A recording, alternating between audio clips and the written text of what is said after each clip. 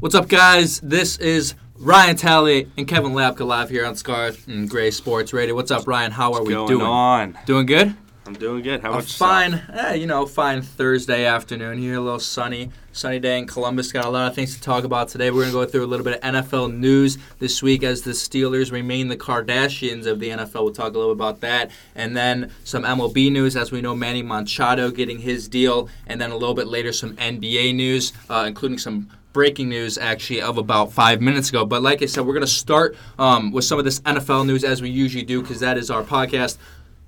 Not a busy week, but of course, as it will be every week, people will be talking about the Steelers and what they'll be able to do. And the breaking news now this week is that Antonio Brown actually met with owner, I forget his first name, Art Rooney. That is Art. Art Rooney, owner Art Rooney, about they finally worked out the fact that he's going to get traded, and obviously there was that tension between Antonio Brown and the front office organization, so they kind of cleared things up there. But then he went on Instagram after his workouts telling teams to hit him up in that ridiculous video. But I have a question for you now. Is all of this, obviously this has been going on for months now, and even years into the past season about this drama with Antonio Brown, and now he's 31 years old. He's got all these issues. Do you think this is helping his case, or do you think he's kind of pushing teams away here, and what do you see from him in the future? Well, yeah, it's definitely not knocking the drama label that he kind of has. You know, he's always had his problems with causing drama in the locker room, and this is certainly not helping his case of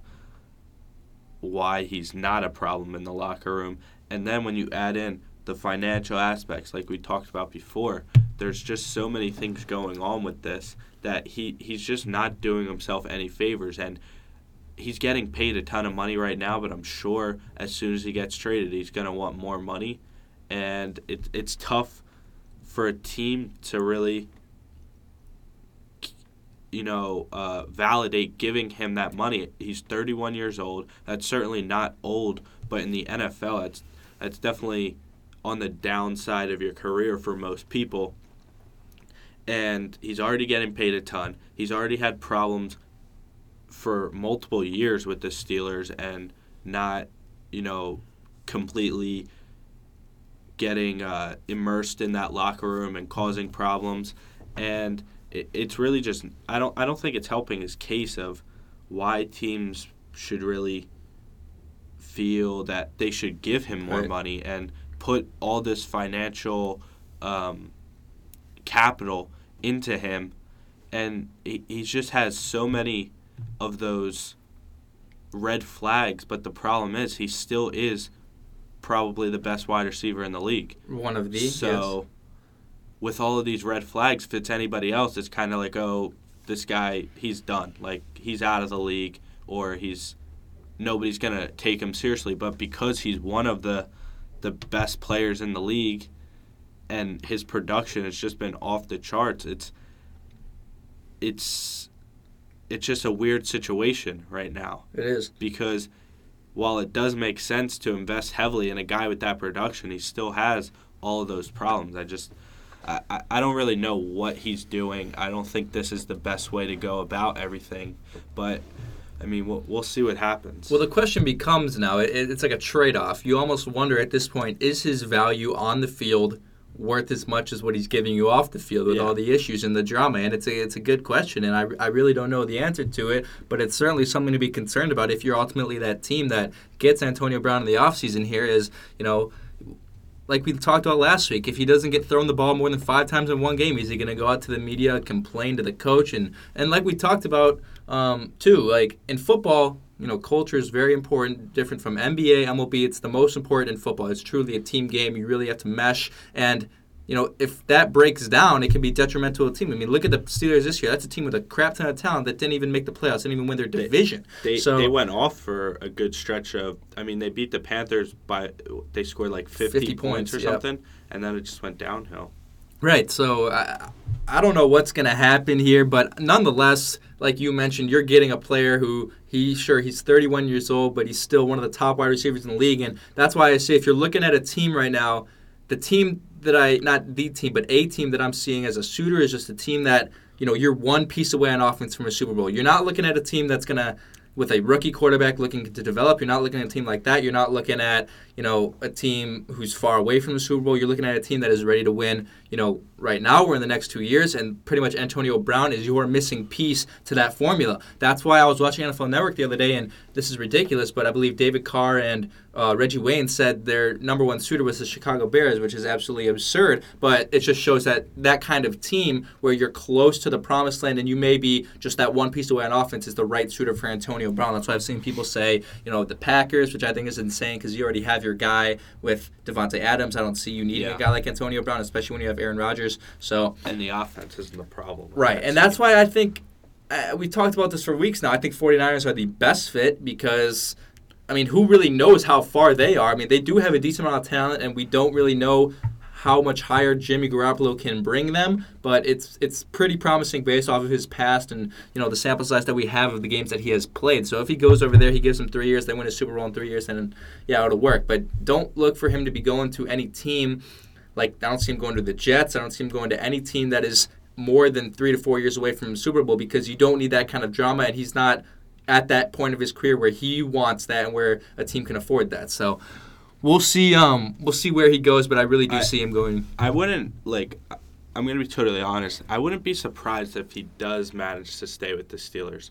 Really? And it doesn't seem likely, but I don't know if this is just a problem where Antonio Brown is just trying to force the hand of ownership and management and just trying to get Ben Roethlisberger to stay in check or whatever Antonio Brown's qualms are with Ben Roethlisberger. Yeah. But I don't know if this is like a issue that can't be fixed, and I wouldn't be surprised if the Steelers can't find a good trade partner for him. Right. If they just say, they sit everybody down and they say, listen, something's got to be figured out here. There's not a reasonable end in sight. We need to just figure out something and keep everything in-house and see how it goes. And I'm not saying that that's going to happen. I'm saying I wouldn't be surprised if it did happen. Really?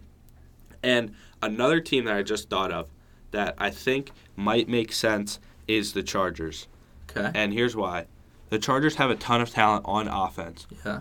Keenan Allen, one of the top wide receivers in the league, in my opinion. Yeah. And while they do have all that talent on offense, they have the talent on defense, there's still that piece that they just can't get it done in the playoffs. And this is, I would say, this year or next year is probably going to be Phillip Rivers' last year. Yes. And he has played very well recently. So if the Chargers can, find a deal, maybe, their first round pick is probably late. I think they have about $25 million in cap room. I think it might make a little bit of sense. It could. You add in another weapon there that might be the piece to put you over the top to beat a team like the Patriots or to beat the Chiefs. It's funny how we're even saying that because you look at the Chargers. That's a Chargers offense with a really good wide receiver core. It's not just Keelan Allen. It's Mike Williams, Supercrest this year. They had Melvin Gordon, right. But it's still an issue, and you're probably getting Hunter Henry back next year healthy. Yep. But if I'm the Chargers, I might look into it just because what can you do to get over Tom Brady? That's what it is. You need to do as much as you can. If you look at what the Rams did this year, they sign Aaron Donald, they get Marcus Peters, Aqib Talib, they go out and get all these guys. They were rumored to even go after Khalil Mack for 1 year and then get rid of him this offseason. You got to get as many pieces as you can in the time that you have, and the windows are very short in the NFL. So if you have the opportunity to do something big, you got to take that chance because, we know the Patriots get to the Super Bowl seemingly every year, but it's not like that for every team. And it's so easy to get complacent and, you make it to the conference championship 1 year, you think you're getting to the Super Bowl the next year or something like that. Things change, and if the Chargers really want to go for it, they need to go for it right now because soon they're not going to have their franchise quarterback anymore, and they're going to be basically starting over. Right. You look at that, you talked about the window, right? Their window basically relies here on Phillip Rivers. They had the possible defensive rookie of the year in Derwin James. Joey Bosa's a third-year guy. Melvin Ingram's a pretty relatively young guy, and their defense is looking good on that side of the ball. But there's honestly no guarantee when Phillip Rivers leaves the team. So, and you look at the AFC now with Patrick Mahomes and Kansas City Chiefs, that offense is going nowhere. I mean, the Patriots next year will probably be top 5 in the NFL in offensive scoring, I would assume. So if they really want to go out there and, like we said, make that push to get a guy like Antonio Brown and put them over the edge, then I could see that as a suitor. It's just, with a guy like Keenan Allen, it's unlikely, I feel like, because, it's like, how much do you really need him? I mean, his production would decrease if he went to Los Angeles because you're sharing the ball with all those talented receivers. Imagine Antonio Brown. I know. I mean, Keenan Allen might be the most underrated wide receiver, underrated player even. A lot of players in the league. Underrated, yeah. I mean, he puts up his numbers, and nobody really talks about him. Yeah, I agree. So we'll see where Antonio Brown goes, and we'll follow that story as we'll probably get new news every week about it because that's just all there really is to talk about in the NFL right now. But we'll move on to another Steelers player, as you all are familiar with, Le'Veon Bell. The Steelers have officially decided they will not franchise tag Le'Veon Bell, prompting him to tweet, "I'm free, I'm finally free." So, yes, he really did tweet that, got like 65,000 retweets. So he is happy to be out of that organization finally. He's currently, though, asking for around $50 million over 2 years, which is an absurd amount of money if you compare that to Todd Gurley, who signed a massive running back deal, I believe, last offseason, which is, I think, around $15 million per year. So if you broke Le'Veon Bell's asking price down, that would be $25 million per year, which would be $10 million more than, I believe, the current biggest running back deal, which is Todd Gurley. Todd Gurley right? got guaranteed $45 million total. Okay. So nonetheless, what Le'Veon is asking for is a ridiculous price, but there is some things to consider. Like, Le'Veon Bell did not play football last season, so he will be extremely healthy. He's raring to go. He'll be ready to go. There's no doubt about that. There's no doubt that he is obviously a very talented player, and he really doesn't bring as much drama as Antonio Brown. It may seem like a lot of drama, but I believe a lot of it, rightfully so, is what the whole franchise tag, he wanted to get paid, and I think some things could have been worked out, but it's really not like he's a huge locker room problem and a huge drama problem as much as Antonio Brown. But, the thing we want to talk about with Le'Veon, and the reason why the Steelers were kind of like, all right, we're going to let you walk, is that the running back is the most replaceable position in the NFL. I mean, they brought in a rookie, James Conner, who basically produced just as well, if not better, than Le'Veon did in 2017. So you begin to wonder, are teams going to be willing to pay this much money for a guy like Le'Veon Bell when you can find a very talented running back even in past their third round, honestly? So yeah, I mean, last year, if you look at it, the Eagles win the Super Bowl. Their highest paid running back was LeGarrette Blount. He got, I think, just over $1.5 million.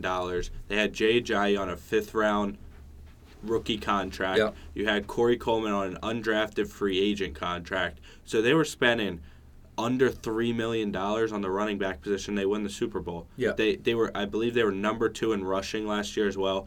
The Patriots this year, you got Sony Michel, rookie. James White, Rex Burkhead. I mean, these guys are not top-tier guys, but, I mean, Sony Michel has had a great year this year, but, I mean, none of those guys are what you would consider top 5 running backs in the league, top-tier running backs in the league.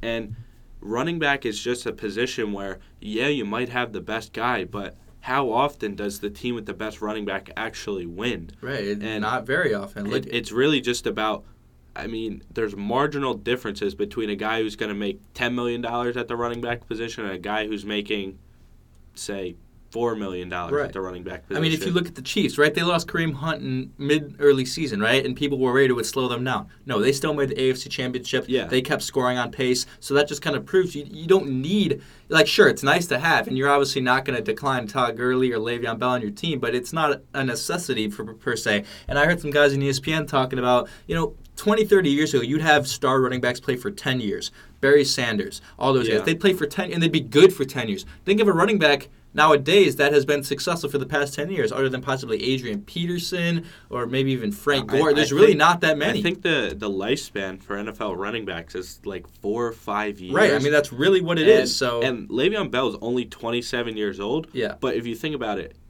this is, I think, it's going to be his 6th or 7th year in the league. Yep. So, yeah, that doesn't seem like a lot, But for a running back, that's a lot of wear and tear. He had the ACL tear, I think. I think he had another knee injury earlier. And like you said, he's not really a drama guy. He's had, some questionable tweets this year just because the situation that he was in. But since he's been with the Steelers, I think his only main incident was, I think, his rookie year, maybe his second year, when he couldn't stay off the weed with LeGarrette Blount. Yeah. And I think he got suspended. But right, I remember I that. believe that's really been it. his only thing in his career other than, the injuries.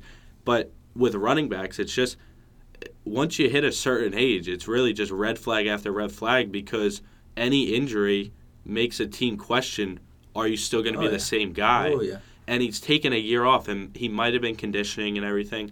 But when you take a year off of NFL action, you can't really be expected to come back and produce the same way you were producing the year before that. So I don't know if any team – I mean, there's tons of teams out there that have a ton of cap space. You got the Colts, the Jets, the Browns. They're all pushing $100 million in cap space. Well, it's not going to be the Browns anymore. Oh, you're talking about just cap space. Just cap space. So, I mean, a team I think the Jets probably end up getting him because I think the Jets, they need to do something. They just not been a good franchise for a while now. Yep. And I think they need to do something, but most teams in the NFL, I think they're just going to turn the other way and say, look, we have other needs, and we can get a third-round pick who can do the same thing. I mean, you look at Kareem Hunt, third-round pick, and he has issues, but he's still a talented running back. Yeah. Alvin Kamara, third-round pick. Guys get taken in the second, third, fourth round, and they're very, very productive NFL running backs. Even some later undrafted guys. I mean, Phillip Lindsay, undrafted free agent this year, Pro Bowler. I think he led all rookies in rushing, maybe, or was close to it. Was close to it. It was either him or Saquon. Yeah, so he had an excellent year. And it's just the running back position, you might be able to get the best guy, but sometimes you just have to ask yourself, do you really need it? It's not like quarterback where quarterback, you want the best quarterback. Dealing with a marginal quarterback is a risky business. You don't really want to have the anomalies where Trent Dilfer wins a Super Bowl. That's not going to happen every year. So quarterback, you want the best player at the position, but running back, you don't really need that top-tier guy necessarily if you have the right mix of guys. I mean, look at the Super Bowl, right? I mean, the Los Angeles Rams in Week 13 bring in C.J. Anderson. C.J. Anderson off of the street, who's been with 3 different teams in 2018, and he goes out there and pretty much produces just as well and gets more snaps than one of the best running backs in the league. And that, again, there's so many examples that can prove this. I mean, how often each year is there like 4 fantasy players who are just, either undrafted players, deep round players who no one's talking about, guys who are maybe second stringers who got signed to a new team who became the lead back and just all of a sudden go off. I mean, a lot of it comes due to the offensive line. I mean, if your offensive line is creating holes, it's not that hard to run through a hole. It's really not. And if you're an NFL running back, you're going to be able to do that. And that's honestly part of it too. But, it just goes to the point. Running back is a very replaceable position in the NFL, which, going back to the point, makes you question what Le'Veon's value will be and if teams will be willing to give as much money as he's asking for in the free agency market. So we'll see what happens with Le'Veon. Again, all of these things will heat up after March 13th, which is when the official new league year begins. So that's when free agency will open. You'll see a lot of those deals starting to be made. Until then, we got the draft combine March 1st, which is about 8 days away now, something like that. So that's something to look out for. Speaking of the draft, Kyler Murray says he may not throw at the combine. News or no? If I was him, I wouldn't even show up to the combine. Really? If I'm being honest, I wouldn't even show up.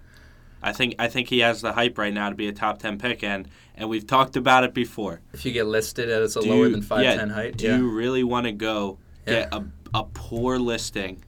And I'm not saying he's not talented. He's definitely talented. But what I'm saying is, with his size factored in, does he exceed the talent that he's going to have to make up for? Is he going to be able to, do all of the things that are required during the combine to make up for that hype. And I don't know if he will. And if I'm him, all I'm doing is I'm running the 40-yard dash my pro day. That's it. Really? That's it. I mean, why do anything else? Yeah.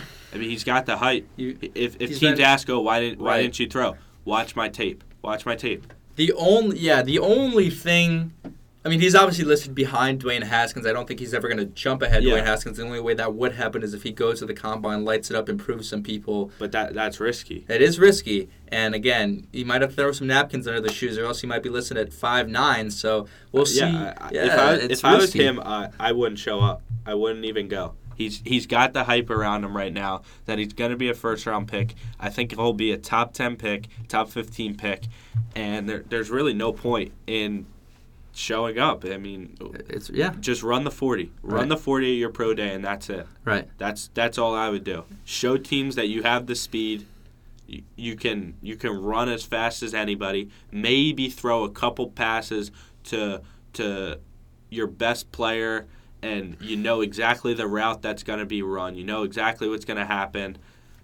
That's all I would do. But I'm not going out there and putting myself in a situation where I might not have a great combine, plus on top of that, the height. I mean, a guy like Dwayne Haskins, if he goes to the combine and has a poor combine, people are still going to say, oh, well, he's still 6'5". He's still 230, whatever he is. I don't know what he is.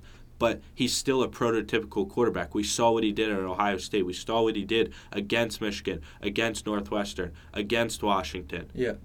Kyler Murray, he's 5'9", and he can't make these throws. Why would I use a top 10 pick on him? Yeah. It's certainly not absurd for him not to go to the combine. Again, it's a risky move, so we'll see how that heats up. He's got 8 days to figure out if he's doing that. We're going to move on. News from a little bit earlier this week, about 6 days ago. The NFL settled the collusion case with Colin Kaepernick and Eric Reid. So they will be getting, people believe, somewhere around $80 to $100 million for settlements. But I think the more important thing now is, now that the case is settled, it's gone, it's done with, and quite frankly, the anthem issue was not as much of an issue at all as it was in 2016 or 2017. It was not an issue very much this year. People weren't talking about it very much. It didn't get much media attention as it did the year before. So now people start to wonder, will Kaepernick get a job? And I think it's certainly intriguing because there was news that broke 6 days ago that said he was offered opportunities by the AAF, the Alliance of American Football, that new secondary league, and he turned them down, which either tells me that he doesn't want to play football at all, or he still believes that there is opportunities for him in the NFL. So I ask you, do you think he gets a job? And actually, one destination that I've heard as the possible suitor is the New England Patriots. As we know, Tom Brady is getting older. Do you think they would be a team that would make a move for him, or do you have any other ideas? Do you think he gets a job at all? Well, going along with the report from the AAF that he apparently requested or asked for over $20 million from the AAF. And here's team. something Mike and I just discovered. Sorry, my friend is Mike. We just discovered this last night. I believe they're paying every player like $250,000 because we were reading about the payroll, because this is actually other news. The AAF missed their payroll in week 1, meaning they did not pay their players in week 1. They missed payroll. So then they said it was a system issue, but we don't really know. We don't really know. It's likely an excuse. But then we find out about 3 days ago that they somehow scrap up $250 million from a quote-unquote anonymous source, or they got the money from somewhere. I don't know who gave it to them. I don't know if they took a loan or from the Carolina Hurricanes, the hockey team owner, and I believe he's now the commissioner of the AAF. Well, there you go. That's how these things start. But yeah, so there's the $250 million coming in. But we just like I just said, I believe every player is getting paid $250,000. So going back to what you said, Colin Kaepernick requesting $20 million, which is $20 million and $750,000 more than every other player. Yeah, I think that's just stupid. It's absurd. I mean, if you wanna prove to teams that you can play football, you go to the AAF, you light it up there, and that's the point of this league. The point of this league is really to compete and give guys another chance. And like we were talking about with Antonio Brown, you have to weigh in the off-the-field stuff with the on-the-field stuff, and will it actually line up? And I think that's always been the thing with Colin Kaepernick is after his maybe first 2-3 years, he really went downhill very, very fast. And it got to the point where, was he worth keeping on the team and dealing with the distraction of any protest that he made? And I'm not making any political statements. I'm just saying owners know that they don't want the bad publicity on their team. And was his talent going to outweigh that like it does for a guy like Antonio Brown?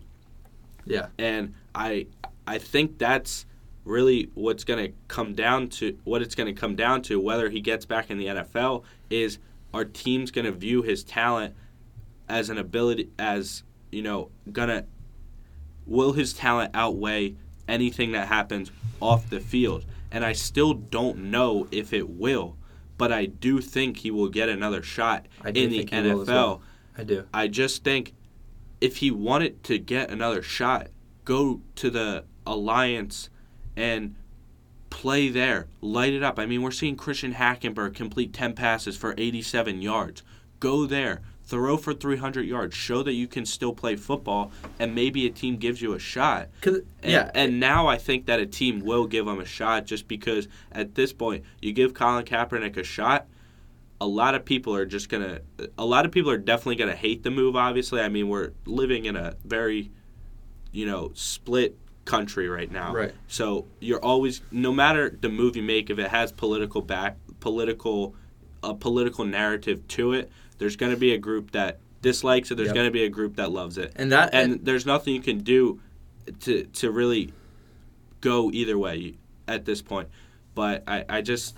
And quite frankly, this has been the problem the whole time. And what you just said is pretty much the reason he hasn't gotten a job. I mean, sure, there might be owners who disagree with the stance that Colin Kaepernick took, and I'm sure that's the case. I'm sure there's owners who disagree with the stance that he took. But, there's always that risk. You talk about the NFL as a business. As every sport, as every organization, it's really a business. There's a business side to it, of course. So if you take that risk on Colin Kaepernick, you bring him to his team, and your ticket sales drop, or people stop buying your jerseys, or people stop supporting your team, that really takes a business impact on your team. And obviously it's not ethical, but it's something you have to completely have to consider. At the end of the day, it is a business.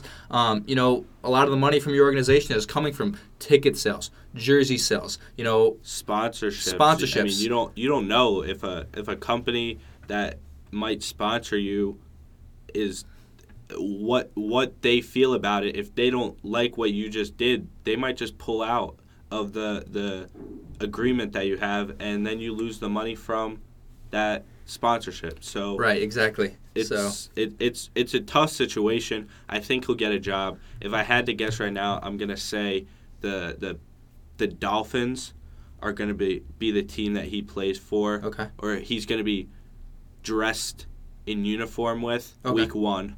I don't think he's going to be starting.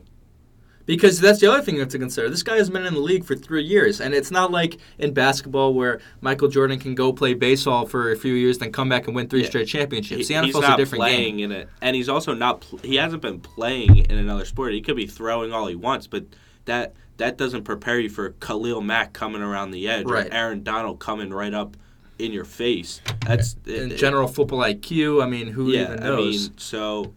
I don't think he'll be starting. I think he will be on the Dolphins week 1. Okay.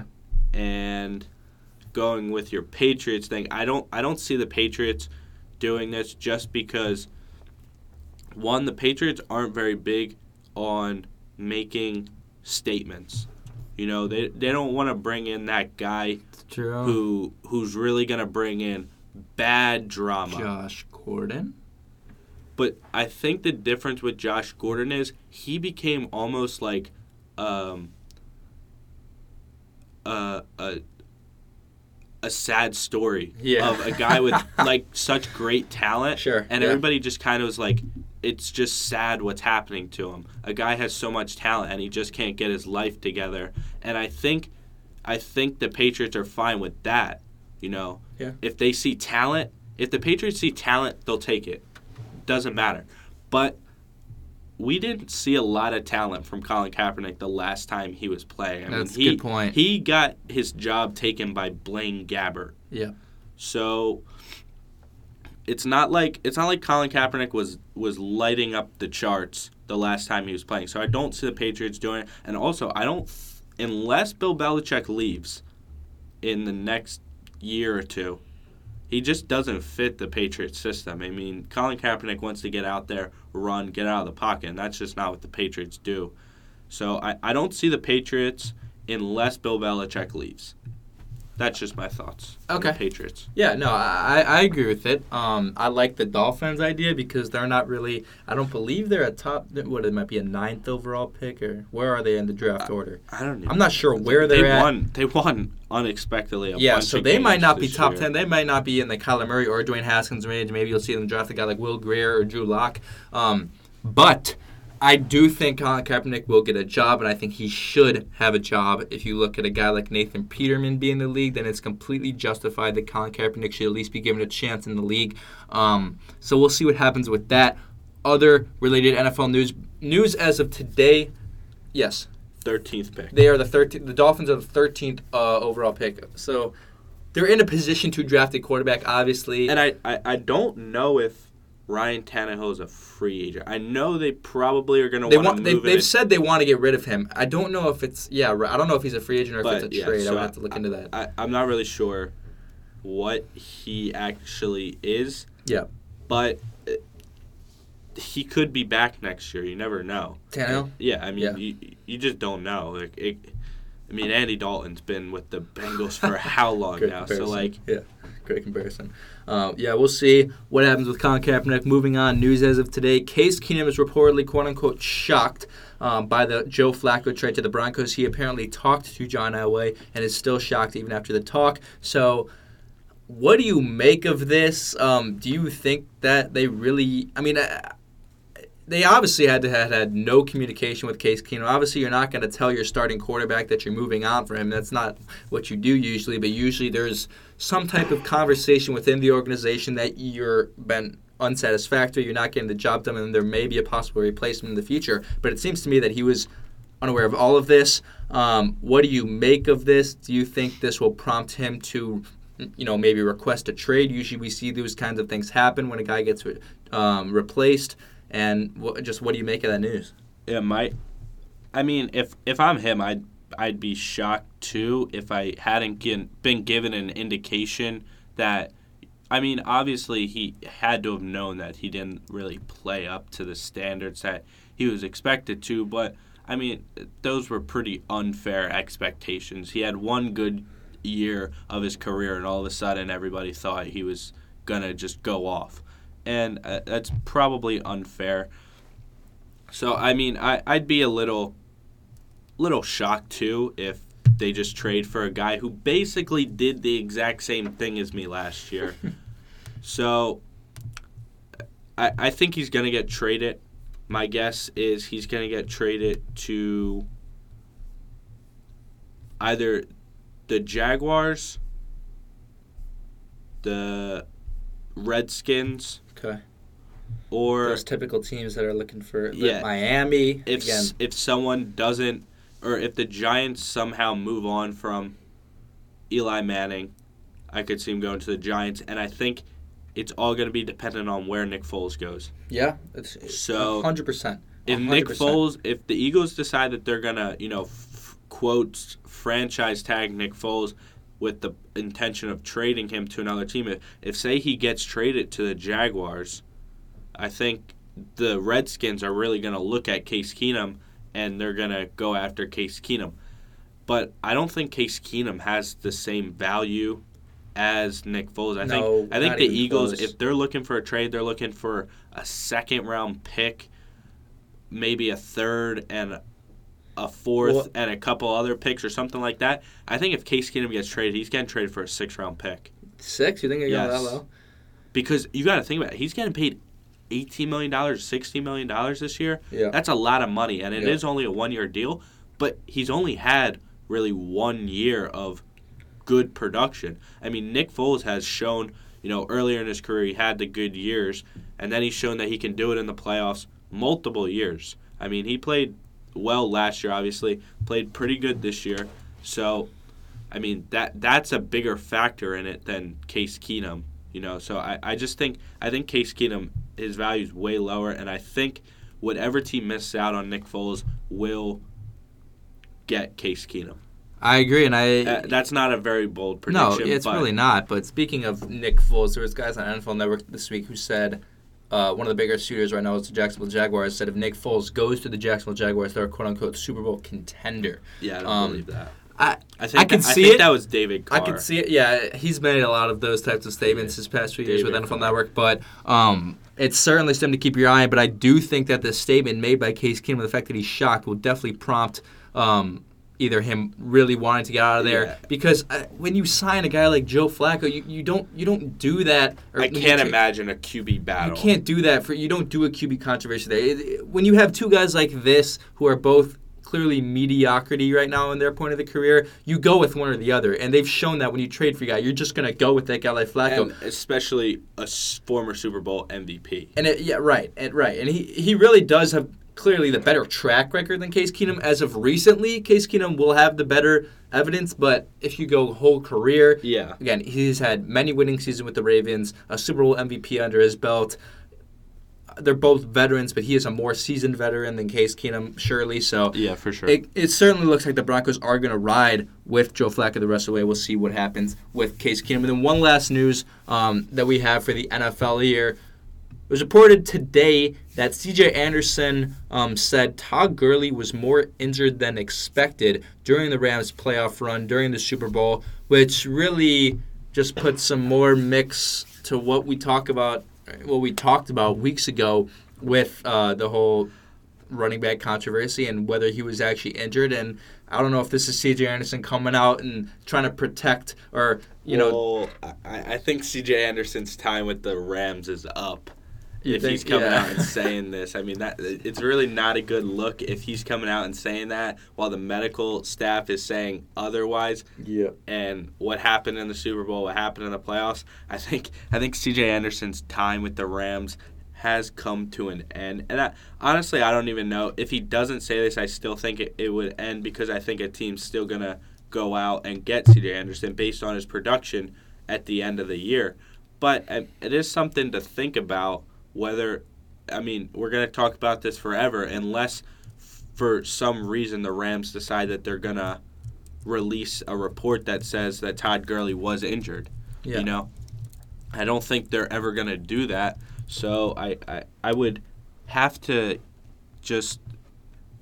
I just have to take what C.J. Anderson says with a grain of salt. You're never really going to know the truth, and this is just another report. There's other reports saying Todd Gurley wasn't injured. So to say which one is true, which one is not true, you really aren't going to ever know. But it's something interesting to think about as an explanation on why a top two running back, I would argue, was not on the field for the entire Super Bowl, basically.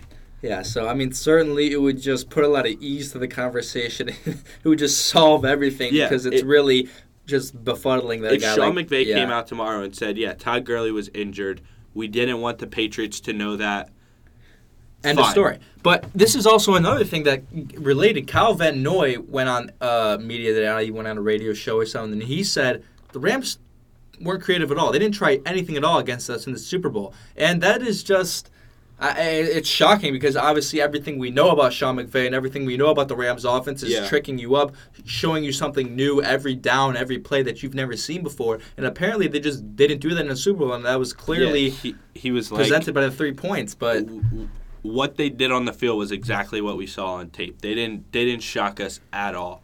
And that everybody wants the next Sean McVay, but is the next Sean McVay going to be able to win big games? Right. That's what it comes down to. Yeah. You can do whatever you want in the regular season, but if you're not winning games in the playoffs, it doesn't really matter. Matter. It doesn't. It does not matter. So we'll see what happens. The NFL offseason is rolling along. Like we said, a few dates to look forward to. March 1st is the NFL Combine. March 13th is the new league year, which is when free agency opens and when trades will be made official. And then April 26th, 27th, I believe that date range is the NFL Draft. We're going to move on now to some other breaking news that happened this week. Manny Machado, free agent for about 7 months. for the longest time, has signed a 10-year, $300 million deal with the San Diego Padres. After most people thought he was going to be going to the Chicago White Sox after they signed all of his friends, his stepbrother, it seemed like a done deal, but out of nowhere the Padres come and give him the money that he wanted, and that's ultimately why he went there, is because they were the highest offer. It was turned out that the Sox, I don't believe, offered him more than $250 million, so he saw $300 and he said, you know what, I'm going to San Diego. So what do you make of this trade? And, is he worth it? There's obviously those questions. Is a guy who, isn't in that Mike Trout. I wouldn't even. There's guys who question he has more value than Bryce Harper, but he's not a Mike Trout type player. He's not one of those types of players. But do you think he's worth that $300 million that the San Diego Padres just gave him? I think he is. I mean, if you consider him a shortstop, he's probably top 3 shortstops in the game. Yep. If you add up his defensive ability, his ability to hit That's for where it comes average, from. Yeah. his ability to hit home runs, doubles, drive-in runs, so that's big. But he also is not your typical shortstop. Shortstops are generally fast guys, steal bases, top of the lineup guys. He's not that, but that's not necessarily a knock on him if he's hitting home runs, driving in runs. But yeah, I would say he's worth this kind of money, and I'm shocked. I'm absolutely shocked that the White Sox final offer, I believe, was 8 years, $250 million guaranteed, with options that could bring total contract value Incentives, to $350 million. So total contract value could have been more if he went to the White Sox. Yeah. But you're from Chicago. Yeah. If I offered you $250 million to play, what the White Sox are the south side of Chicago, right? If I offered you $250 million with the potential of $350 million to live on the south side of Chicago, play for the White Sox in front of, 10, 15 fans? or the San Diego Padres in front of 10, 15 fans down there in San Diego? And live in San Diego for $300 million. Which one are you taking? San Diego, clearly. But this is we're going to get into this now about the whole problem with the Chicago White Sox in this scenario. And they essentially just wasted $50 million or whatever they spent on getting his brother-in-law, Yonder Alonso, John Jay, his best friend. They got another guy who's another friend of his, and obviously, sure, those guys may be good role players and they may produce 70 RBIs and 20 home runs, maybe. But the only reason they all did that was to get Manny Machado. That's obviously all that it was. It was all just a pitch to get him to come to the south side of Chicago. And I know the offer was, it could have been $350 million, but the guaranteed money is what he wanted, and it's not there. And I know the question will be, for the longest time, is it worth it? I mean, when the Bears traded for Khalil Mack, the big question was, wow, should they have given up 2 first-round picks? And sometimes you just got to go all in. This is a White Sox team that's, I hate to say it, but they're really not that far away from a World Series. If their prospects hit the way that they think they will, they're 2 to 3 years away. And, if they don't win a World Series in 5 years, they're going to go back and look and say, look, we were one piece away. We were one impact player away from winning the World Series, and they may look back at this and say, if we would have just given the $300 million to Manny Machado like he asked for, we would be standing here with a World Series ring. So, again, time will tell if this will be a regretted decision or not, if he produces with the San Diego Padres or not. But I think if you're Jerry Reinsdorf, and look, Jerry Reinsdorf is also the owner of the Chicago Bulls. They are horrible at getting free agents to come to Chicago. The Bulls haven't gotten a major free agent in a long time. We mentioned that earlier. The White Sox haven't gotten a major free agent in a long time. This is their big opportunity, and especially when all the momentum is going their way. There's the black and white gloves posted on his Instagram. There's the videos of him in a White Sox hat with all of his friends in White Sox hat at a training place in Arizona. There's, again, all of his friends. Literally, people thought it was a done deal. I mean, there was reports that said it was a done deal and that he just was waiting to make the decision. And they just didn't make the offer. And they didn't come out with it. The race for Machado really became the White Sox to lose because while there was reports, that the Phillies, their top target was still Machado, the Yankees still wanted Machado. At the end of the day, it all kind of seemed like the Phillies were moving towards Bryce Harper, the Yankees were moving in other directions, and the White Sox were left standing there looking around, and there was no one else there. It was just them to get Manny Machado to sign. And I do just think it all comes back to the White Sox are just not necessarily a desirable place to play. If this is the Cubs for $250 million, I think Manny Machado signs the deal and plays for the Cubs over the Padres. But the White Sox, while they do have talent, young talent, up-and-coming talent, it's just not necessarily the place. I mean, they really haven't been that good since they won the World Series in 2005?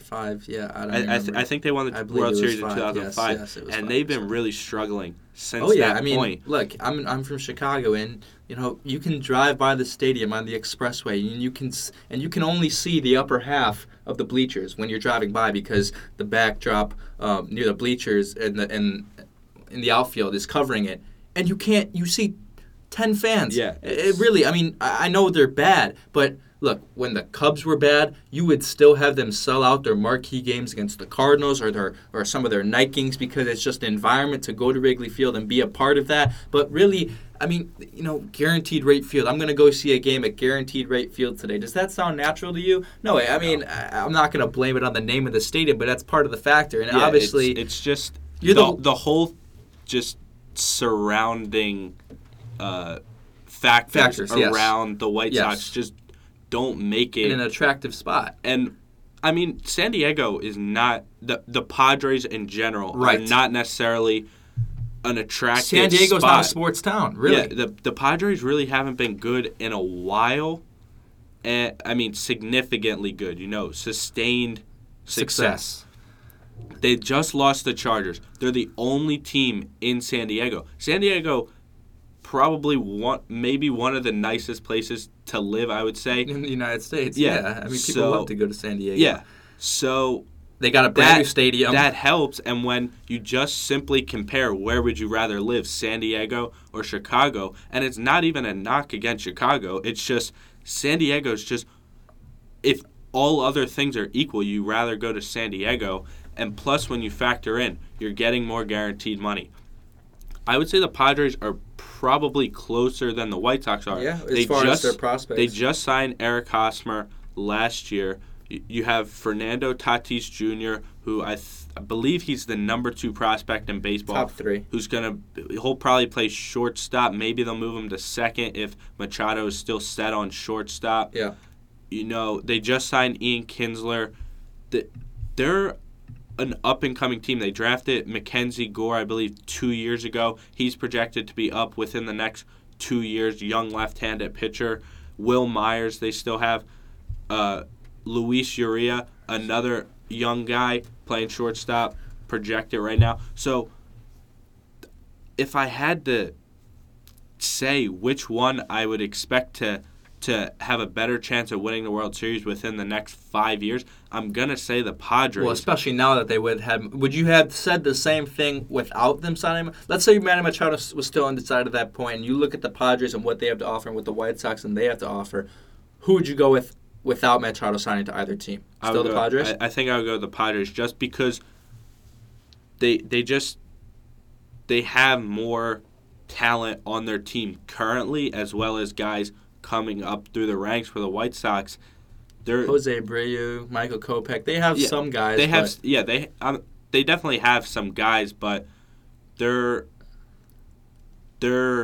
entire outlook on success, I think, is slightly less than the Padres. And I think the only problem with the Padres that I see, and we talk about the prospect, and you can talk about prospects for any team, right? You can say they have a fantastic farm system. Yeah. It seems like for years, this is what Michael Wilbon and Tony Kornheiser were talking about in PTI. It seems like for years the Padres have had a top 10 farm system, and everyone's like, oh, you know what the Padres, watch out for the Padres in 3 years. So, I mean, again, talking about prospects is so objective because you don't really know. There's obviously no guarantee that these guys are going to come in and be superstars that they're projected to be. And for years the Padres have said they've had these prospects, and they've come up and they've been good, but it's never really taken them to the team that they want to be. But with Manny Machado now, with those prospects, I think this is a team that, you're right, in 3 years could be a World Series contender. And look, Manny Machado's on a 10-year deal. He's not in a hurry to make the playoffs now. He's 27 or 28 years old right now. He's got 10 years with this organization to figure something out. And if they don't get the prospects if the prospects come up and they aren't what they're all to be and it just breaks down, he might get traded in 3 years. But for what it looks like right now, they're in a good position. It's a good destination for him. He's in warm San Diego, a brand new Petco Park. The only thing they have to do now is get rid of those brown uniforms because those are disgusting. I hate them. I don't know why they ever brought them back. I think it's the stupidest. I think those are. Everyone thought it would be an appeal. Weekend. Really? I thought they became like an alternate jersey for the home. I don't know. I have no idea. But whether they're the Players Weekend jersey, whether they're alternate jersey, they should be trashed altogether, and then I think we'll be good. Other MLB news. News came out today that they are reportedly trying to eliminate sign stealing by changing certain factors. Do you have that pulled up on ESPN? Yeah. There was they're trying to. The MLB is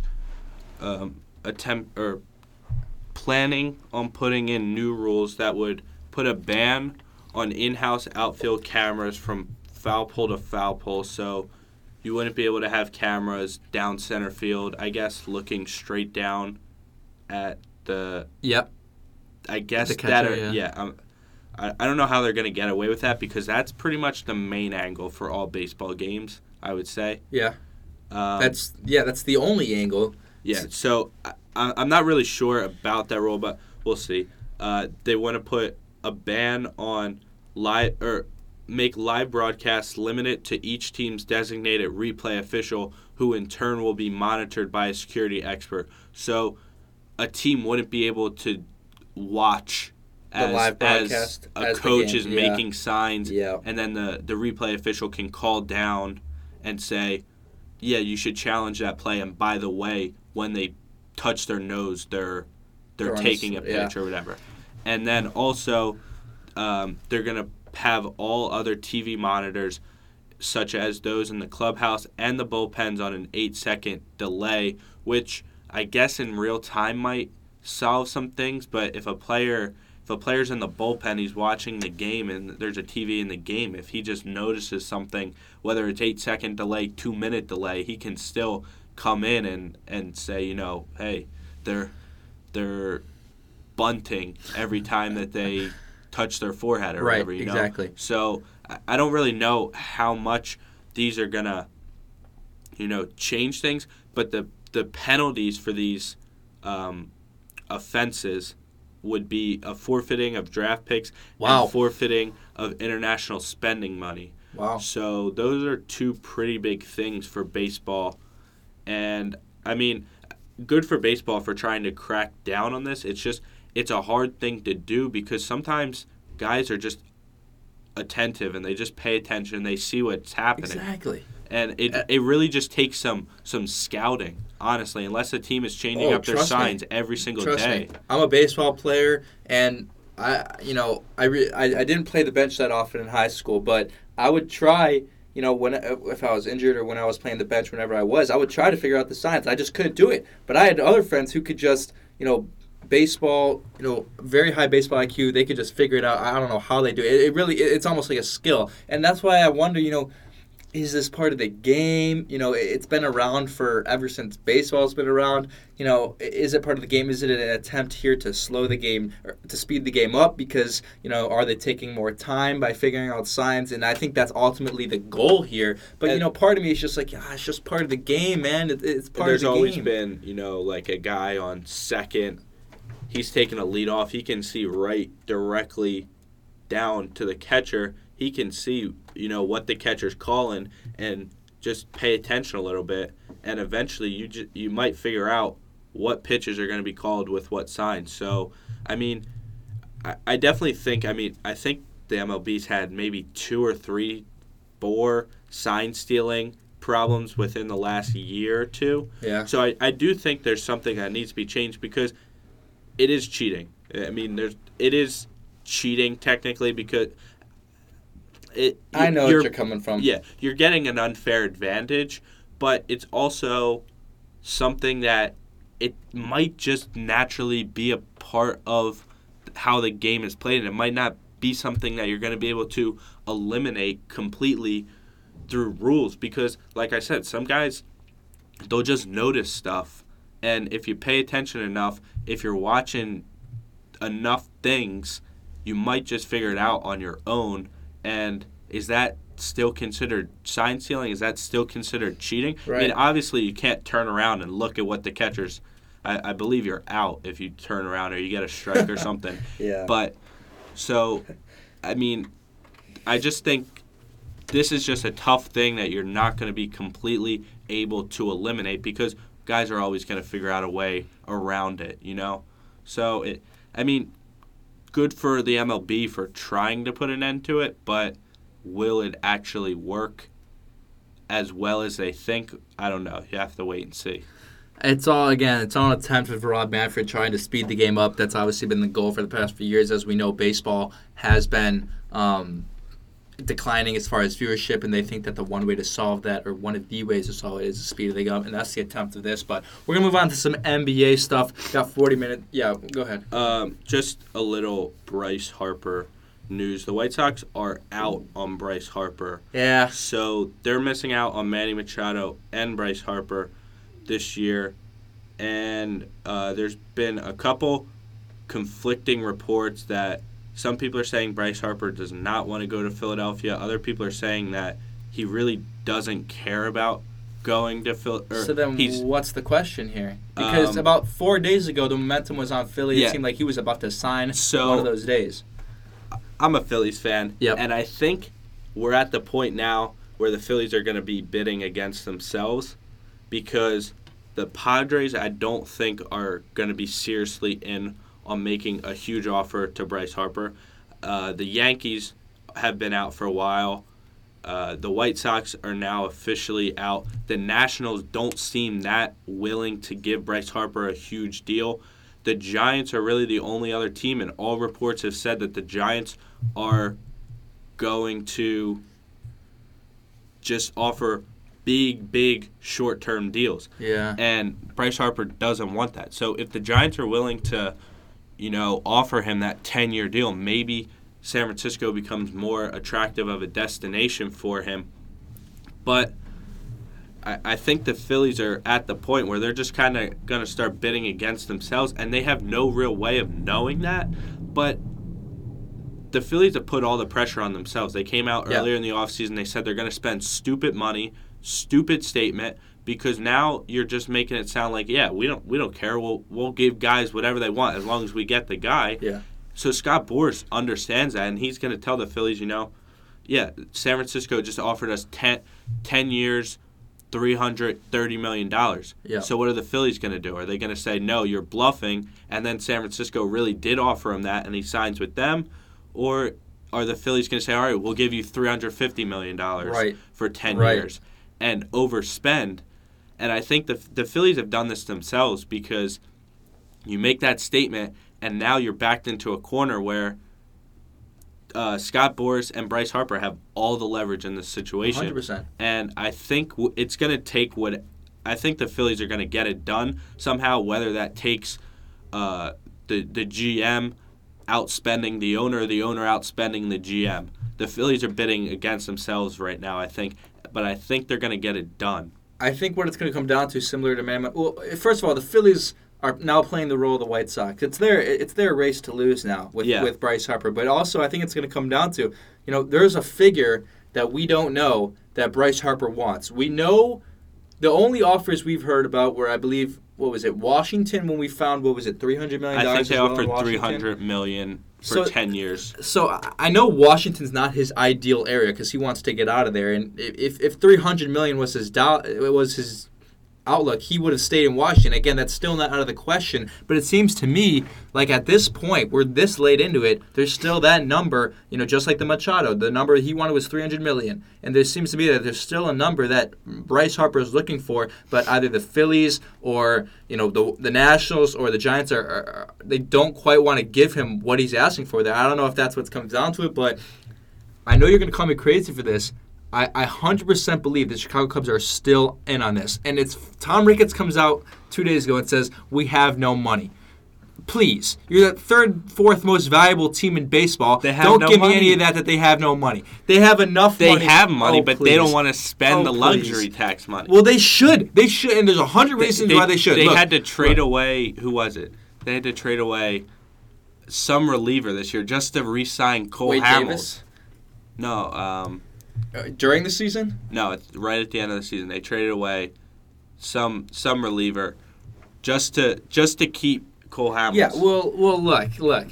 You want to talk about windows and all these sports, right? And look, the Cubs have had their window the past 4 years, and we know how strong the NL Central is. We don't know if the Brewers are going to be good again, but the Cardinals certainly look like they got a little stronger with Paul Goldschmidt. Even the Reds got a little bit stronger with Puig and Kemp. And the statistical mathematical projection has the Cubs in last place in the NL Central. I think is absurd, but I know their players are signed through 2021. A lot of them are, but they might be running out of time. And I think if they get Bryce Harper, they win a World Series this year, or they win a World Series next year for sure. So they had the money. I know they don't want to spend the money, but the money is there, and I don't know if Bryce Harper would be willing to take any type of pay cut to go to Chicago, to go to a winning team, but we know the relationship he has with Chris Bryant. We know the connection that he has with Chicago because of Chris Bryant, and there's been all that speculation about him hanging out with Chris Bryant, him wearing the Cubs hat, him naming his dog's named Rizzo or something. I think Wrigley. His dog's named Wrigley. I think he has another dog that's named another. Exactly. I mean, God, the stars are aligning, and I really do think that all of these, Chris Bryant has said, and Bryce Harper's not coming to Chicago. Joe Madden said, Bryce Harper's not coming to Chicago. I really think it all could be bluffing, and I think the Cubs could be that team. I mean, I know it's crazy, but you can't say it's out of the question. You can't say it's out of the question. You can say that it is quite possible, considering the current scenario of the situation. If it was any type of situation, and if we knew it was a bidding war between San Francisco and Philadelphia, then I would say they're out, but we don't know what's going on. We really don't. I mean, 4 days ago, we thought he was going to sign with the Philadelphia Phillies. I mean, people literally said it was a matter of time before Bryce Harper inks that deal with the Phillies. And since then, it's lost all momentum. I mean, the Giants were, quote-unquote, that mystery team. We really haven't heard much about their situation. I mean, really, no one knows. And this is what Scott Boras is so good at, but I really think that the Cubs could still be in on this. I still think it's unlikely, but to say that they're not in on it might be absurd. But again, it all could be true, what all of them are saying and what Tom Ricketts said, but it might not be true. We'll see. I have a question from a listener. They would like to know, why do you think that Bryce Harper is holding out so long, and do you think the MLB should, put some kind of deadline, right, or put some signing period, because we are into spring training now. Spring training games start today. Yeah. They started already. They're probably over by now. Well, okay, the first thing, to answer that question, the first thing is I believe he wanted to wait until Manny Machado cited his deal. And I think that was Scott Boras' thing all along. So now that is over, I know it's been 3 days, and the reason why he's waiting, to me, is, again, he's waiting for that number. And is he asking for too much? I don't know. But it's, like I said, it's the same exact situation to me as Manny Machado. I think there's that number there that they want, or, the Phillies, you can't say they're necessarily either the most attractive destination. I mean, they are an attractive destination, but would he rather be in Chicago or San Francisco? Probably yes. The Phillies were a winning team. I believe they were above 500 last year, correct? Near it. They were not necessarily a lower team. But this is all part of Scott Boras' shtick. He loves to do this. Yeah. And we've talked about this for weeks now, about the MLB implementing something. I mean, it's ridiculous. Mike and I talked about this for hours 2 nights ago, about how bad the MLB is at marketing and how bad they are at promoting their players. And you look at the past 5 months, or the past 4 months, 4 months, ever since the World Series ended, no one's talking about the MLB from November to March. And the reason is because your two highest coveted free agents aren't signing until spring training. So, I mean, this is just a marketing thing, but no one gives a crap about the MLB for that period of time. I mean, there's no one cares. There's no offseason drama. I mean, sure, a report will come out here and there that Bryce Harper's gaining momentum, but really no one cares until a guy like Manny Machado, Bryce Harper signs their deal. So I don't know how you can implement a rule like that somewhere, but I think there should be something because the MLB is losing out on marketing, promotion, and it's bad for the sport. Yeah, I think the MLB, they need to change something because you look at other sports. The NFL, we're 3 weeks removed from the Super Bowl. 3 weeks removed from the Super Bowl. Next week's the Combine. There's already been... After the Combine, a week later, or 2 weeks later, free agency starts. NFL draft hype starts building up. NFL draft hype starts the NFL draft is the last week of April. Mm-hmm. And then you're about a month away from... Right after that, you're at minicamp. Yeah. Then a month later, you're at training camp, preseason, season. And it's such a long period of time, but they fill it up. They fill it up. The NBA is the exact same way. The NBA has the draft right after the season, basically. Then you have free agency. Then you have training camp about a month and a half later. You have preseason. You have the season. You're going. Even the NHL. The NHL has their draft after the season. They have free agency after the season, and then training camp for preseason. Go. The MLB does not have that. Their draft is in June. Their free agency period. No one cares about the MLB draft. Goes from the 6 months that they aren't playing until they do start playing again. The MLB is played for 6 months, and the 6 months that they're not playing, nobody talks about it because nothing happens during their offseason, and they need to change it up. And I don't know how they're going to change it up. Somehow, I mean, they just have to figure out a way to get people more excited about the offseason. And I don't know if it's going to be something with, creating a televised combine, maybe. I don't know how you're going to do that. Right, that's a good point. Get people more interested in who their team's drafting. And I think maybe you can move the draft to another time. I'm not really sure when, though. But, teams like to draft their high school players and their college players in June after their season is over, and then they get them in Gulf Coast leagues or, low A, and get them to start playing in rookie leagues, and then they're already acclimated to playing professional baseball. I don't know how you're going to change that because if you move the draft to, say, January, players, are they going to stop playing high school baseball? Are they going to stop playing college baseball? Yeah, or are you going to wait until after they already graduated to draft them? So, guys who graduated in 2018 won't get drafted till January and they won't start playing until... I mean, that might work. I mean, it's a while, but that might be a better scenario than what they're doing right now.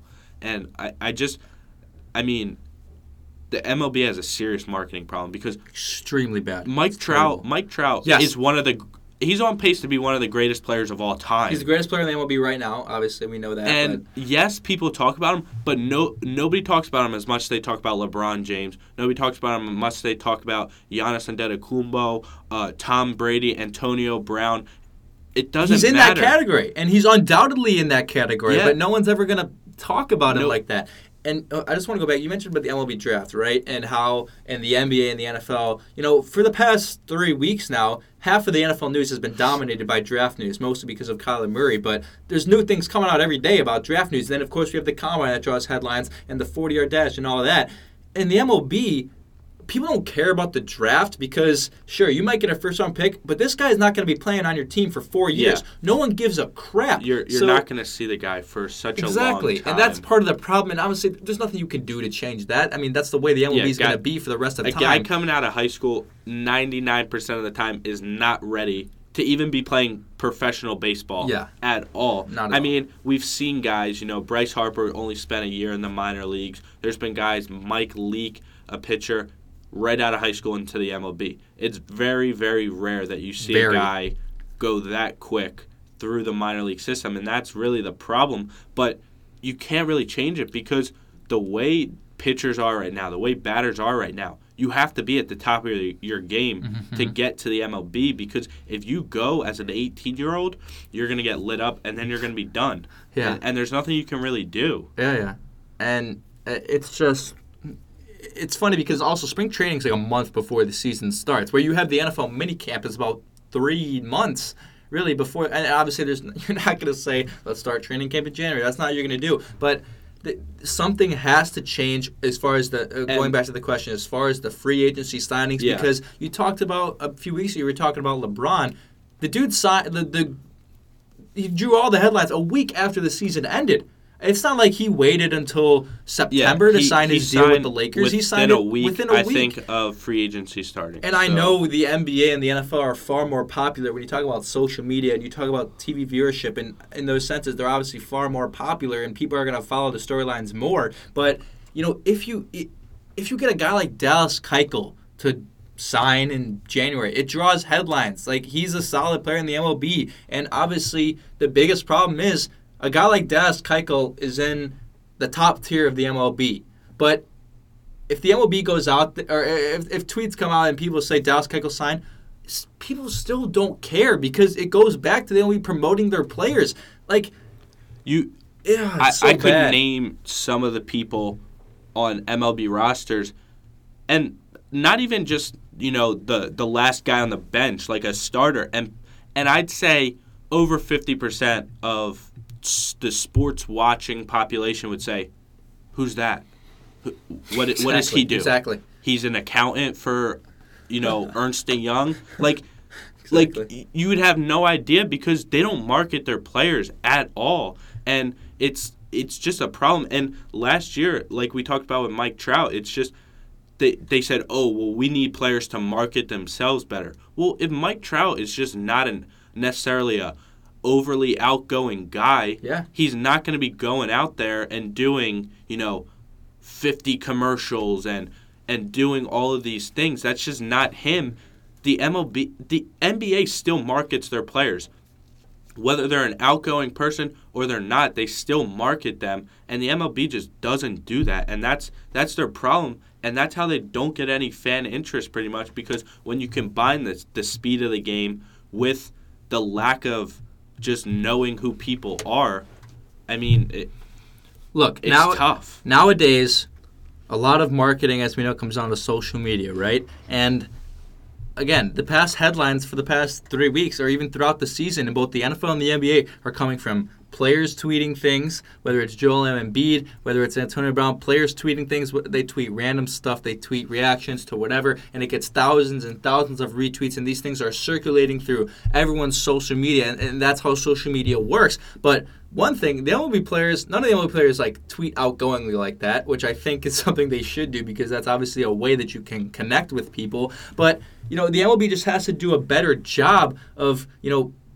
promoting themselves on social media, promoting themselves, whatever way they can, because, look at the NBA. How do you think they have gotten so popular in the past 4 years? A big part of it is hashtag NBA Twitter. That's honestly a huge part of it. And the momentum they have gained among the youth, why do you think they've gained so much momentum among the youth? It's because of social media. That's why it is. And I don't know how the MLB can do it, but they really that's something they do have to focus on because... And if you really think about it, it takes forever to get to the major leagues.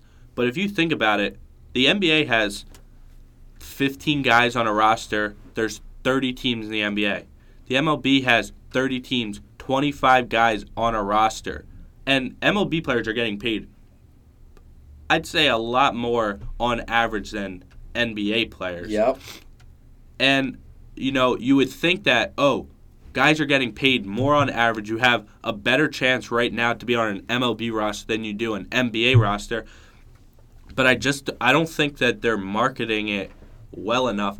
And maybe the MLB has to move to a salary cap where the top, the top 20 people, the NFL has the top 51 people out of a 53-man roster count towards your salary cap. Mm-hmm. So maybe it's the top 20 guys on an MLB roster count towards your salary cap, and maybe that's just how they're going to have to do it and move towards, max contracts to get these guys to sign, because that's how the NBA does it. You're only getting so much money. By NBA rules, there's only so much money that you're allowed to get based on your accolades, the year of service time, and everything else. The MLB doesn't have that, and that's really why Bryce Harper and Manny Machado waited so long, because they're just going to keep waiting for who can get the most money, and they're just going to keep saying, oh, well, he got offered this, Exactly. I want more. And it's just back and forth. And the MLB, I think that's one of their biggest issues right now. You got to figure out something with salary, because you can't have your two biggest free agents in a while. Like, this isn't just biggest free agents this year. Biggest free agents in a while. These two guys are top-level guys. It's rare that you see guys this young be free agents, and they should not still be free agents when spring training starts, and the MLB needs to figure something out. I 100% agree. Like you said, people are playing baseball games today in spring training, and Bryce Harper is still not on a team, so it's fascinating. Again, going back to the question, I don't know how you change it, because there's really not much that you can do with a rule. You can't say I think it's sign just got to be a contract before salary February. cap. It's got to be a salary and move cap towards a max contract. Because like we said, part of Scott Boris's idea here was, well, let's see how much Manny can go for, and if we see that Manny went for $300 million, oh, Bryce, you can go for $320, $330 million. If you think $300 million, I remember 2 years ago when everybody was talking about, the rumored class of 2019, the free agent class of 2019, people were saying, is Bryce going to be the first player to get $400 million in the MLB? And I don't think he's going to get that. I'd be very, very shocked if he does get that. But that's what we're moving towards. Guys are about to get $500 million, $500 million to play baseball. But that's insane. They're just going to keep waiting, because if Bryce gets this year, Nolan Arenado, probably the best third baseman in the league, what's he going to get next year? $400 million? It's just going to be a merry-go-round of guys wanting to be the highest paid player until the MLB puts some kind of rule in place that limits what they can actually get. Right. So we'll have to see. I think if I'd make a prediction, I'd say Bryce would probably sign this week, because like we said, we're getting real close, but Manny Machado, I believe, is getting announced tomorrow as a Padre. Yeah. I think Bryce Harper signed sometime before that, or so you think before tomorrow? Agrees. Okay. Before his press conference. Wow. Before Manny Machado's press conference. To steal all the hype? For $330 million, 10 years. To the Philadelphia Phillies? Phillies? Okay. He's going to top Giancarlo Stanton's record. Okay. We will certainly see. I think that's how Scott Boras works. He wants the headline. You're thinking within the next 24 hours. Because that's what people are going to be talking about. Nobody cares about Manny Machado's press conference 100%. if Bryce Harper just signed. Yeah. That's what Scott Boras wants. Yeah, exactly. So 24 hours. You heard it here first. In under 24 hours, Bryce Harper will be a Philly for 10 years. We got all these fans with sources. I just got off the phone with a guy at the Philadelphia airport. He said a private jet from Las Vegas to Philadelphia is coming in. It's scheduled to land at 1 p.m. tomorrow afternoon. Really? No, just kidding. But everybody on Twitter loves to say that they have some kind of inside source, Yeah, that's hilarious. There's always that stuff. Oh, the guy with 57 followers just got an inside tip from the valet guy at the Ritz-Carlton in Philadelphia that Bryce Harper booked a penthouse. Like, I love that stuff. But hey, sometimes that kind of stuff it grabs headlines sometimes. Yeah, so that's the MLB. Manny Machado signs for a ton of money. We have one question back to the NFL. One of my friends, Mitchell, asks, he says, Antonio Brown is definitely going to the Oakland Raiders. I can see it as a possible fit. I mean, 100% they have the draft capital. We have no question about that. But, again, Antonio Brown is a high market player who wants to go to San Francisco, New York. He wants to go to one of those teams. Yeah. I don't see this as a guy, well, look, they may be in Las Vegas in 2 years, and that's obviously a high market destination, but I just don't know if I see it as a John Gruden move. I don't think John Gruden makes that kind of move, if I'm being honest. And again, John Gruden traded away Khalil Mack, and then he says for the next 3 weeks straight, it's tough to find pass rushers in the NFL. We really need to work on our pass rushing. I don't know if John Gruden's talent assessment is what it was in 2003 when they made the Super Bowl. Yeah. I forgot what I was gonna say. I just think, again, yeah, I remember what we talked about earlier. This is a guy who, at 31 years old, he wants to go to a team that's at least remotely close to a Super Bowl. This team is not anywhere near a Super Bowl. There's a reason they have 3 first-round draft picks this year. There's a reason they have There's a 2 reason they second-round signed picks. their head coach to a 10-year contract and their GM to a 10-year contract. There's a reason they released one of the better wide receivers. I won't say that. A decent wide receiver in Amari Cooper, a defensive player of the year candidate in Khalil Mack. There was a reason they did these things. John Gruden wants this to be his team, and he wants to build it. He wants to tear it all down and build it back up. And throwing a guy like Antonio Brown in there for 2 years isn't going to do you anything. Sure, you may be 6-10 rather than 5-11, or 7-9 rather than 6-10, but it's really not what Antonio Brown is looking for, and you're really not going to accomplish anything except for grab a few headlines and have Derek Carr throw to a viable receiver. I mean, I can see it as far, and I think the reason why my friend here is making this point, obviously, is they have the draft capital. They have the ability. They have the ability. They can go out there and say, "Here's a second-round pick. We have 4 more of them." But will they? I don't know. I don't think so. Like I said, John Gruden probably wants all of his picks. That's why he accumulated all his picks. Is he wants to build his team himself, and he wants to evaluate through the draft rather than just get a 31-year-old free agent who we know is talented to come in. So we'll see. We'll move on to a little bit of NBA. We have about 15 minutes left here. We'll go through some NBA headlines. LeBron has said he is going into quote-unquote playoff mode with the Lakers here in these final around 30 games left in the season. I mean, playoff mode really is going to get you into the 7th and the 8th seed, so you can try as hard as you can and get into the 7th or the 8th seed, but ultimately you're probably going to lose into the Warriors or the Nuggets or one of those teams. So I don't know if this whole playoff mode thing's really going to work out for you, LeBron. So the interesting thing right now is the Lakers are currently 3 spots out of the 8th seed behind the Clippers and the Kings.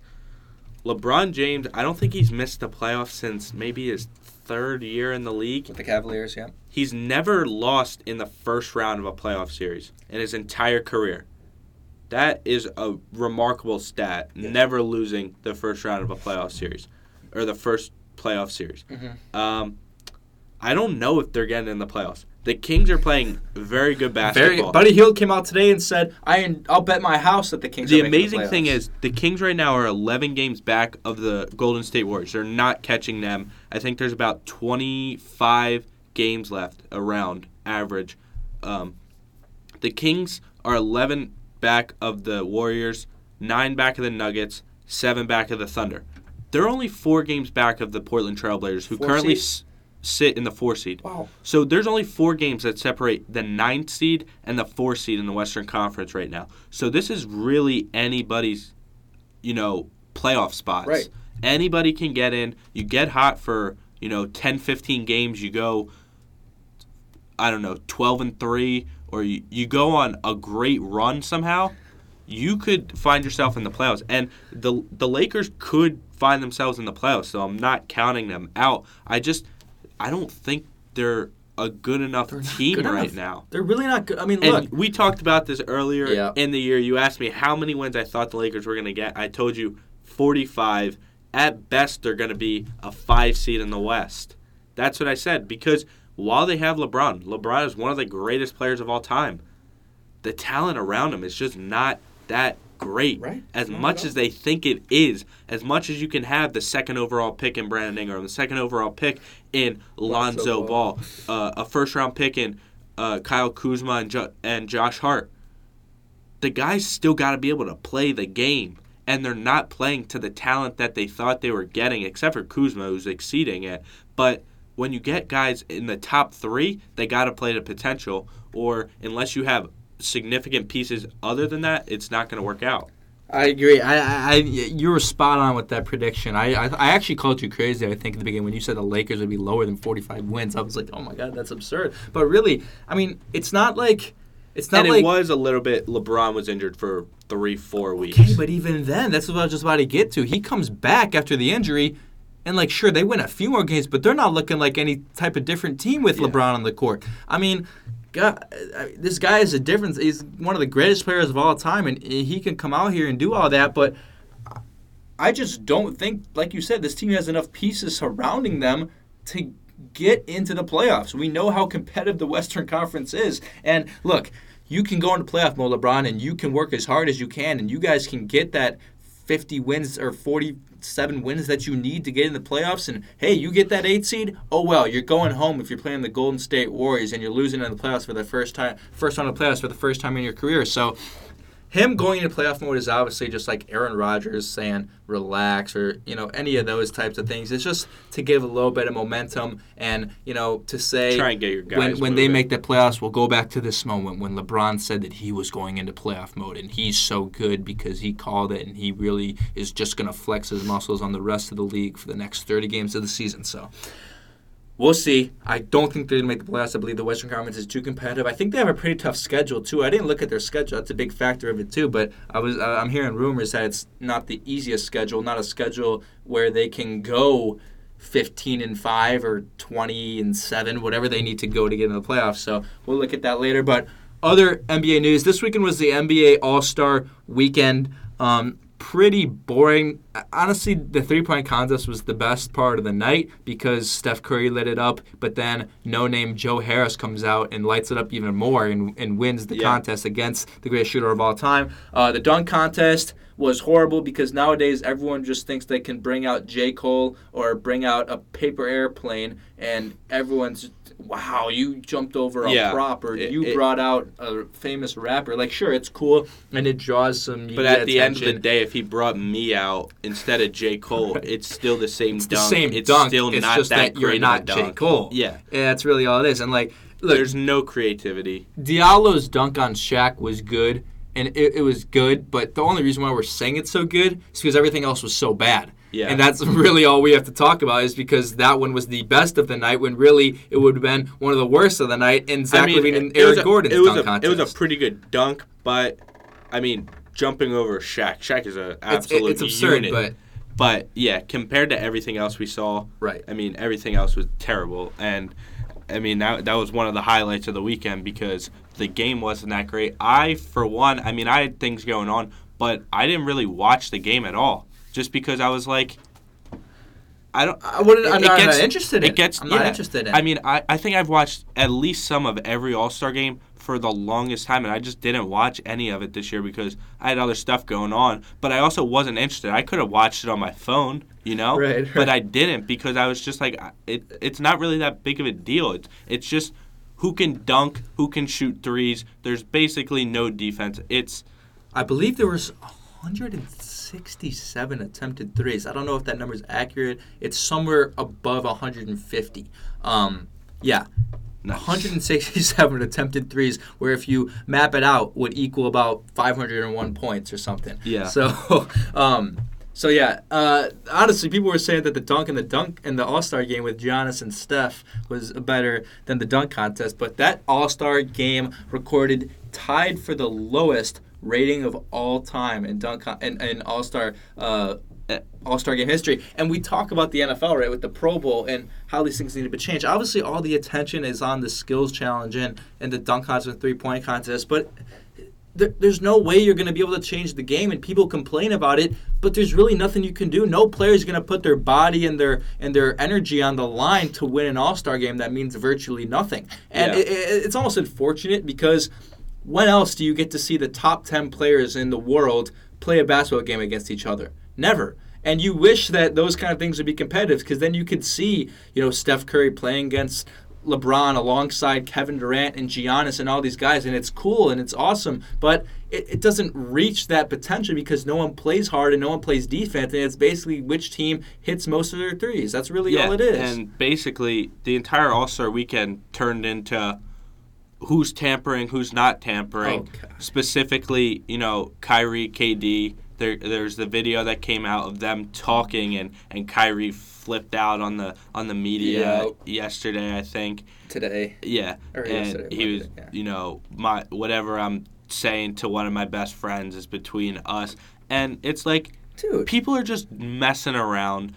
like, obviously, right after the All-Star game, they're not saying, oh, those two are definitely saying, all right, we're signing with the Knicks next year. Like, obviously, but people are just, it's something to talk about, and, like, it really doesn't matter, but the fact that it's just not that big of a deal, but you make it a big deal when you do stuff like this and you start yelling at everybody. Like, just roll with the punches and be like, look, you're Kyrie Irving. You're one of the most prominent players in the NBA. You should know that when you go out to dinner with Kevin Durant, that people are going to assume that. It's not like, again, it's not like we're saying it's, oh my God, it's confirmed they're going to Kevin Durant, but obviously they're going to New York. But obviously those questions are going to be arisen, and like, you just have to accept that. It's the way it is. I mean, you get a lot of money from the media, dude, and for you to be complaining about it, it just doesn't make sense. Like, we're not the media is not diving into your life here. We're not revealing things about your life or looking into it. You sat down with the guy who you think is gonna, or we think is gonna be your teammate in New York. It's obviously going to draw headlines, and you should probably know that as a player too. So, other news. As of today, as of yesterday, Zion Williamson gets injured by breaking through his shoe. So the Nike stocks have actually dropped. I believe the specific shoe is a Paul George type shoe. He's listed as day-to-day now. With so a it's not sprained knee. It's not a serious injury. It is a sprained knee, but I really question this. Is he going to play the rest of the year? Does he have a reason to go back out on the court? If I'm him, I would play. Because if he does not play, he's not going to be the first overall RJ Barrett's going to be the first overall pick if he does not play. And, I would play if I was him. I would not play against terrible teams, but I would still play. And, this goes into a little bit of breaking news as of about an hour and a half ago that the NBA just officially submitted a proposal to the National Basketball Players Association to lower the minimum draft age from 19 years old to 18 years old by the 2022 draft. Yep. So this would eliminate guys, going to college for 1 year, not going to any classes, just there to play basketball, just there to get to the draft. It would eliminate that, and there wouldn't be these problems of, should he just sit out the entire year? Exactly. So, I think this is always kind of where we've been moving in the past 4 or 5 years, I would say. And I think that it's the right move just because I think it'll make the college game better overall because guys will be playing there for, if you're going to college, you're playing for 2-3 years probably. Yeah. Or you're just going to go out of high school. So I think that college will actually get better because I think the competition will be a little bit of the same level, Right. I don't know what your thoughts are that. I personally think, well, obviously the NCAA is going to be upset about this rule because you're not going to have guys like Zion Williamson be in the NCAA anymore. But it comes down, the biggest question too, not just the fact that, you should get drafted out of a high school is, people were paying $10,000 to go to that Duke game last night. And the only reason that number was so high is because of one man, Zion Williamson. So obviously people are talking about, these players should get played, and that's been a conversation for years about NCAAs getting paid. But that doesn't have to be a question anymore when you can get drafted out of high school because those types of guys are the only people that are really generating, that much revenue because – how much freaking money are these schools making out of Zion Williamson and stuff? So yeah, it's all really going to be the revenue kind of aspect of it by how much they're making off these players. But now these players can get paid. Yeah, so we'll see. A little bit of breaking news, real quick. The Phillies have signed outfielder Trevor Plouffe. Not Bryce Harper. Boy, oh boy, you had me for I would have gotten that ESPN notification. You're tricking that on me. That's the Lab Coat and Tally Show. This is Scarlet and Gray Sports Radio. Hope you guys have a good rest of the week. Take care. See ya.